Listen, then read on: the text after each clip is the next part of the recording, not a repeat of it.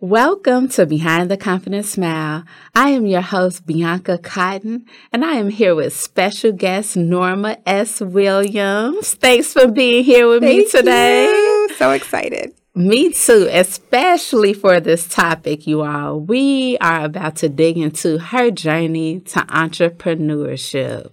It's a good one. It is. It's very timely with where we are in the world right now. It is. So, Norma, tell us what seed was planted and when about entrepreneurship. I like to say that for me, it was sort of a natural progression in my life. Let me start by saying I am extremely extroverted and I love all people. I think that's significant moving into the type of business structure that I have. And then, of course, necessity is the motherhood. What is the famous saying? But out of necessity, I had to start something when my daughter was really, really young. And she just changed my life. And I really needed to do something. I like to tell people that I had a job that it paid the bills, but it didn't feed my soul. And so I was a single mom going through a really rough time. And I was miserable.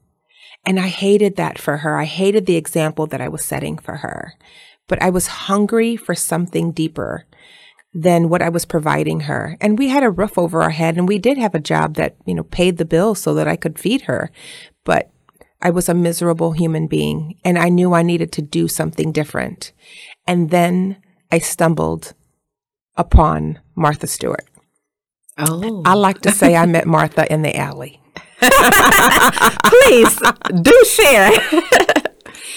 So we lived in a small apartment in Evanston, and I had come down the stairs and went through the alley to go to my car when I found a box of beautiful, perfectly unused Martha Stewart magazines. Now, this is Martha Stewart pre-jail. When she had her Omni company.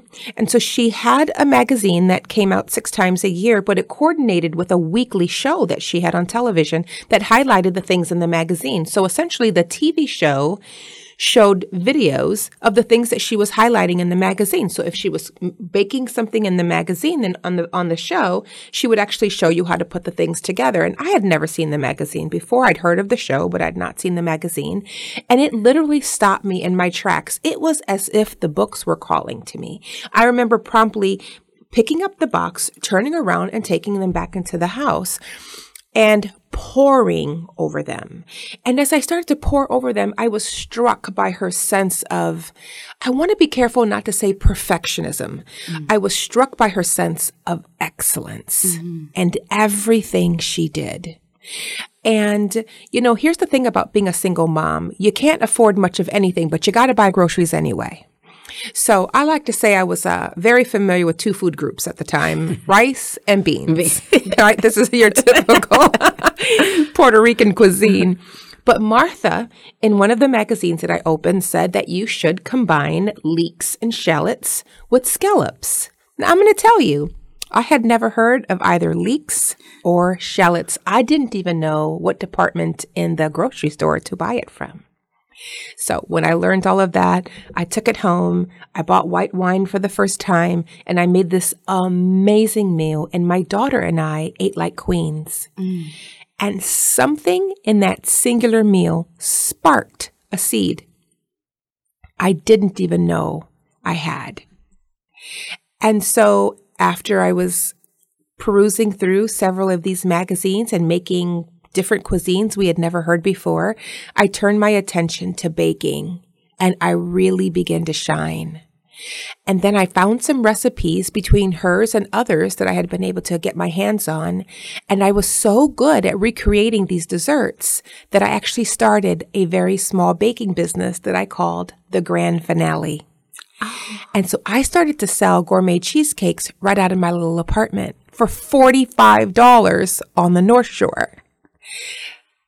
Two things happened as a result of that. One was that all of a sudden, Brittany and I had a little play money, which we had never had before. But the other thing that happened is that I began to see that I was more than my current situation. And that was a powerful, powerful moment. A few months go by. I'm now subscribing to her magazine, so I'm getting fresh magazines to arrive to the house. And it coincided with an episode that she had on refurbishing furniture. I promptly went to the Salvation Army where I bought a 4-piece bedroom set. And Martha said that we could strip it and redesign it. Right. And that's what I did. Now, Martha didn't say do it in your little tiny living room because the fumes are toxic, but I didn't know. So I remember just putting down some sheets and starting with the furniture and the dresser and the chest and stripping that away. And then I remember staining the body of it and something in my head saying, hey, no, I don't want to stain the top. I think I want to paint it and put a design on it. And at that point, something in me clicked so deeply, I knew I would never be the same. I recognized I can cook. I can follow these recipes. I can cook. Oh, I can really bake. I'm really good at that. Oh, I can refurbish furniture. I'm good with my hands. And up until that point, I never had put those two things together. I never put the thought process behind the fact that I could recreate things with my hands. And that is really how the essence of the business began. Wow. Now, I didn't begin in that moment, but the seed was definitely sown. Right. And over time, it sounds as if you discovered your gifts, like your natural gifting. Absolutely. Which is interesting because I could not have articulated that up until this time. And by this time, I'm practically 30 years old and I wasn't able to articulate that. So then fast forward a little bit, I get married. I have a couple of more children. It's a very abusive relationship. It's a very, very toxic situation for the children and myself. And I'm desperate to get out. I'm turning 36 years old and I have some choices to make about what I'm going to do with my life. Now I have 3 children. I'm faced with what I'm going to do about my career. How am I going to face these children every day, knowing that they need for me to provide for them? And so at that moment, I was at a crossroad. I was either going to go back to corporate America, where I was absolutely miserable, or I was going to say, hey, you're handy. There's a skill set for that in the entire world. And now is the best time to do it. And if you do this, if you start this business on your own, you'll be able to control your destiny. And more importantly, you'll be able to control your schedule when and when you cannot see your children. And it was a really beautiful thing. The marriage was so toxic. I was very, very broke inside the marriage. I had $75 literally to my name. But I thought I need to advertise. I didn't know anything about advertising, but I knew that people needed to know that the business existed. What could I do? Right. What did I have? What was my best option at that point? What was in your hands? Exactly. It reminds me of that biblical scripture. And so I said, well, I could pass flyers. And so I went to the office supply store and purchased a ream of paper and a supply of ink, black ink, because it was all I could afford. I purchased pink paper specifically, and I sat down at the computer and I thought, I need to call this company something. What am I going to do, first of all? Well, by that time, I had been painting and hanging things, and I thought, I could be a really good interior designer. I'm not sure that anybody's going to hire me for that right now, but I know how to paint, and I'll start there. And so I was at such a low place in my life, and I remember specifically saying, if I have any opportunity at all, I will hire other single women who are going through what I'm going through, who feel really ugly about themselves. And at that very moment, I knew I would call the business the Pretty Painters. And so I say the Pretty Painters. I print these super ugly generic flyers because I didn't know any better. My teenager at the time and I trifold these. We put the babies now that are 1 and 3 in a double stroller, and we go into the Beverly area and we pass those flyers out door to door until I get my first business, until I get my first contract. And that was 17 years ago, almost 18 years ago. And I think about that, how I literally just took the thing that I had, nothing more, nothing less, but I didn't allow it to hinder me from letting people know that this business existed. And then from then, pretty much it's been word of mouth. Wow. So you said 17 or 18 years ago, creating flyers, not knowing how to advertise, taking your children in the stroller and the teenager, going door to door. What was going through your brain at that time in those moments? I think one of the things that you ask yourself, I believe that this is very normal, is, does this matter? Is this going to matter? Is this going to help? It took the very first job for me to know that it mattered. I learned very quickly that women, I really believe 18 years later that women are still, their voices are still not heard enough in the home industry. And I say that to say most contractors are still male. And at that moment, so long ago, I remember my very first client was a woman. She was a single woman who owned her own home, and she knew so little. Well, I started my home renovation journey at about 30, and now I'm 36. So I'm 6 years in. You know, by this time I've done a lot of painting. I'm hanging things, and my girlfriends have dubbed me their boyfriend to be cute. And so I remember feeling like this lady didn't really need a painter. What she needed was a home advocate.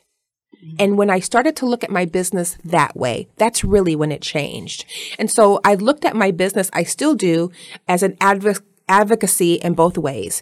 I help women with their homes learn what to do, what not to do, where to spend your money. I think most women simply don't know what they should know about their homes. And likewise, as I'm hiring single moms and at-risk women for the business, I'm able to be an advocate for them, teaching them a trade that they'll need for the rest of their lives.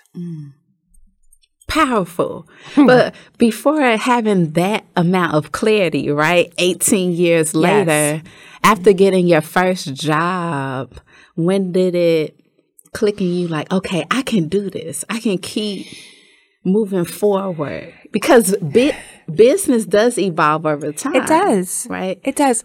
I'm going to tell you, I don't know how people can start companies and be an entrepreneur and not follow Jesus. For me, this business has always been directly tied to my faith. I'm going to tell you this little prayer story. I remember praying, and that's really how I started this business. I felt like I had no other option. I was in prayer. I really felt like this is what I was supposed to be doing. And I remember saying out loud, start a business?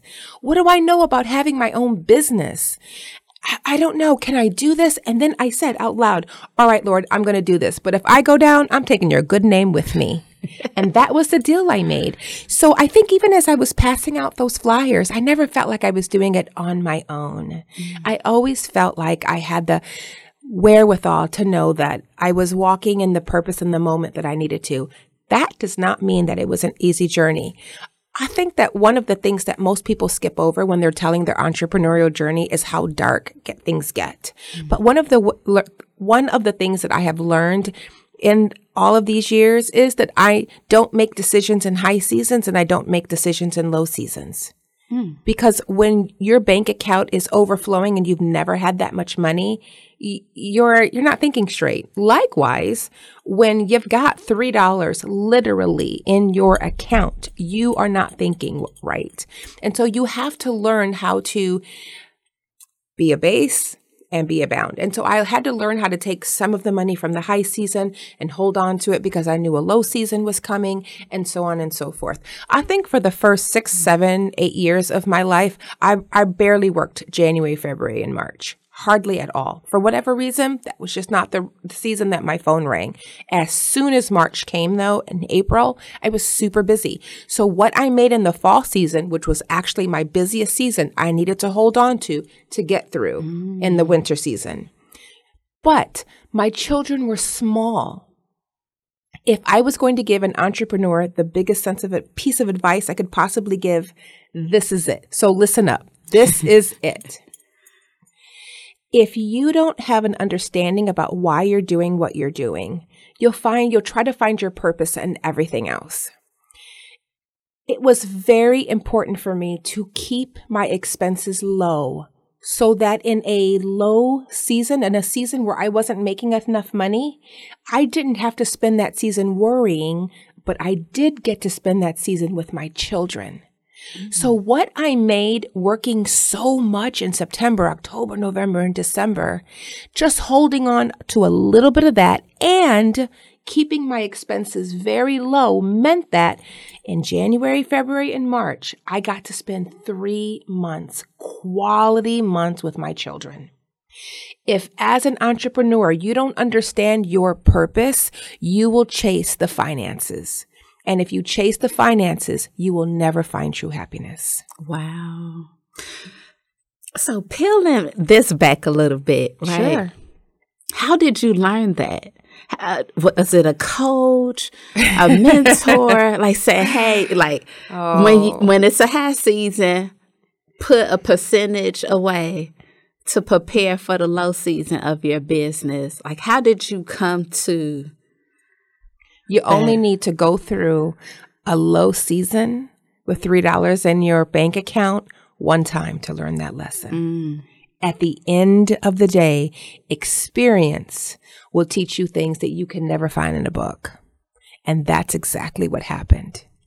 And so when you get past that first season and you're frightened and you're scared and you think, I'm never going to make this. And for me, going back to my faith, God, where are you? What did you do? These were just less things that I began to see, like pay attention to. When are you making your money? Why do you have this much money? What happened during this season? And I began to realize that in the construction season between March and December, it's busy. But not January, February, and March. And so you just learn. Again, you don't need but 1 or 2 seasons to learn that lesson. I have always lived frugally. Now, I'm a fashion girl. I like to be pretty and all of that stuff. I believe in makeup and dressing nice, but not at the expense of my peace. Nothing was worth that. I've always lived in a small house, or before I had a small apartment. Whatever vehicle I've driven for work is the vehicle that I have driven to the grocery store. And I have just learned to say that I never wanted to be what I like to call entrepreneur poor. I didn't want to be mortgage poor. I don't want to be car note poor. I want to have enough money in my bank account to supply my simple but very, very peaceful life. When you're an entrepreneur, you have enough things on the outside pulling you, but you get to make a decision about what is most significant and important in your life. And for me, it's never going to be about money, but it is always going to be about relationship. Because if we dial back all the way to the beginning of this conversation, I said to you, I'm an extreme extrovert. Yeah. So it is extremely important to me that my relationships are cultivated and that the people who work with me and for me know that they are loved and respected. That can't happen if I pay them peanuts so that I can live in a bigger house. Oh, wow. So let's talk about that. You building your team, because it was just you in the beginning. Before you were able to have a team, how long were you a solopreneur? Too long. So remember when the business started, I had a teenager. So she worked on weekends and she worked on every time the school was out, and she for sure worked all summer. So she was the first employee of the business. Okay. And then over time, probably 5-6 years, it was a long time that I was all by myself, meaning I'm doing all the estimates, all the, getting the material, all the carrying the heavy ladders, doing all the actual physical labor myself, plus still taking care of 2 young babies and a teenager. So about 5 years, and then 6, somewhere around there. And then I remember having a job and needing some extra help, more than one person. And I reached into my single mom pool. And one of the things that I learned early on is not to force a person who wants to be able to come and be a part of the team to have to stick to a certain amount of hours. So I was able to, I think as a result of being a single mom and having to have a flexible schedule myself, I was able to offer flexibility to other single women. So if, for example, this Carolyn, who was one of my first employees, when she came on, she'd say, hey, I can only do Tuesday and Wednesday and Friday morning. That's fine. I can find somebody else to fit around your hours.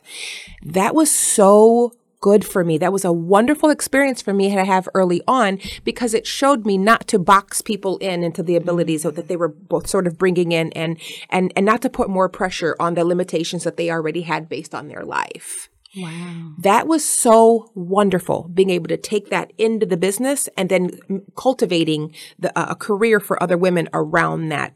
So if you were in school, if you had, children at home, if you had a spouse and you guys needed to, switch schedules and whatever, that was fine with me. I learned how to say yes to people to make their lives a little simpler. And I realized that when I was flexible, it offered so much power into my own life. And then that it almost became a business concept for many, many years. Say more, like how did you grow as a leader, right? Oh. Wow. You're managing yourself, you're managing home, taking care of your children, still cooking, cleaning. I'm sure doing all of the absolutely. things. I'm going to tell you a hard story. Again, I tend to learn, I think like most human beings, I tend to learn the hard way. At the end of the day, I think that I was fighting a spirit of fear all along. You're still constantly in this fight or flight mode when you're an early entrepreneur and you don't know what you don't know. And so you don't know what mistakes you're making. And so as the business began to grow and I'm hiring in more people, the more concerned I was about finances or quality or what was going on in my kid's life, the more aggressive I became at work. Now, I have a tendency to be a bit of a perfectionist, which is probably why I was attracted to the whole Martha Stewart thing in the beginning. I tried to strive for excellence, but when I was struggling, I would move past excellence into perfectionism. And then I began to require that from everyone who was around me. So now let's say we're 12 years or 10 years into the business, somewhere around there. I can't remember exactly. And I hired a young lady who I adored. She was wonderful. She was reliable and smart. She had been working for me for years. And I began to put her in charge of one site so that I could be responsible for another. And she's working on this side. I've given her like 2 or 3 employees. I know she's managing what's going on. I know she's reliable, but I'm having issues. I'm having issues with, finances, or am I going to complete this job? And I've let myself get excited. And I began to yell. at her. And if I wasn't yelling, it was a conniving, it was a disrespect. At the end of the day, I don't care what you call it. I was being disrespectful. And on one of those days that I was being disrespectful, she quit. And so I didn't just lose a valuable employee, but I also lost a valuable employee who was managing others, a valuable employee who was allowing me to have not one site now, but 2 job sites. Right. And at the end of the day, I lost the respect of somebody that I really cared about. That was a turning point for me to really begin to recognize how important it was for me as a leader to love people consistently and well. She did come back to the business months later. I did absolutely apologize. We had a cry fest, but it changed me forever. And it was a great experience. Yep. And I really hope that people remember that. People are coming to work every day and they need a positive, healthy environment in order for them to show up in their best selves for you and your business. And as a leader, you're responsible for creating that environment. First of all, thank you for opening up and sharing that and being honest to say, I made a mistake and I owned it. This person quit as a result of my behavior, and it changed my life forever and how I treat people, manage my stressors, and just love on people more and not just see them as they're doing this for me, but so many other people are connected to this one person. Yes. And they're doing so many other things. Norma, as we wrap up our conversation, what would you say to your 22-year-old self that had one child at the time about where you would be right now, almost 2 decades later? I want to make that question a little broader. I'm going to tell you what I would say to my 22-year-old self and what I would say to all 22-year-olds today. And that's that you need to find your purpose in life. I don't want to make that a mysterious thing. Let me just preface that by saying it's important for us to know that we're all here for a reason and that we don't have to, but we get to spend our life discovering the why. And when you have some answers, it makes all of your forward thinking hopeful and joyful. So when I look back at my life, and if I had known at 22 that I would make this much of an impact on other people's lives, I would have not waited so long in my life to determine that I was going to live a joyful life despite what my circumstances were. I wish my 22-year-old self, I wish most 22-year-olds know that joy is an option. It's an option today, despite what their circumstances look like. And also, the last thing I would say is when you're creating your joy, sit down, spend some quiet time, figure out what's joyful for you, and then head out on that road. It's a good one. Beautiful. Oh, that's so beautiful to sit in that moment and joy and creating. You not only created a life and opportunity for yourself, but so many that continue to have ripple effects on others. So thank you for saying yes to your journey of entrepreneurship when you had no clue what that really meant.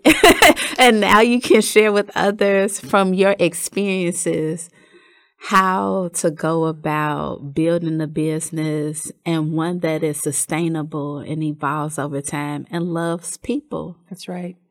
I'm so grateful. Thank you so much for having me. It was wonderful being here. Oh, yes. Thank you, Norma.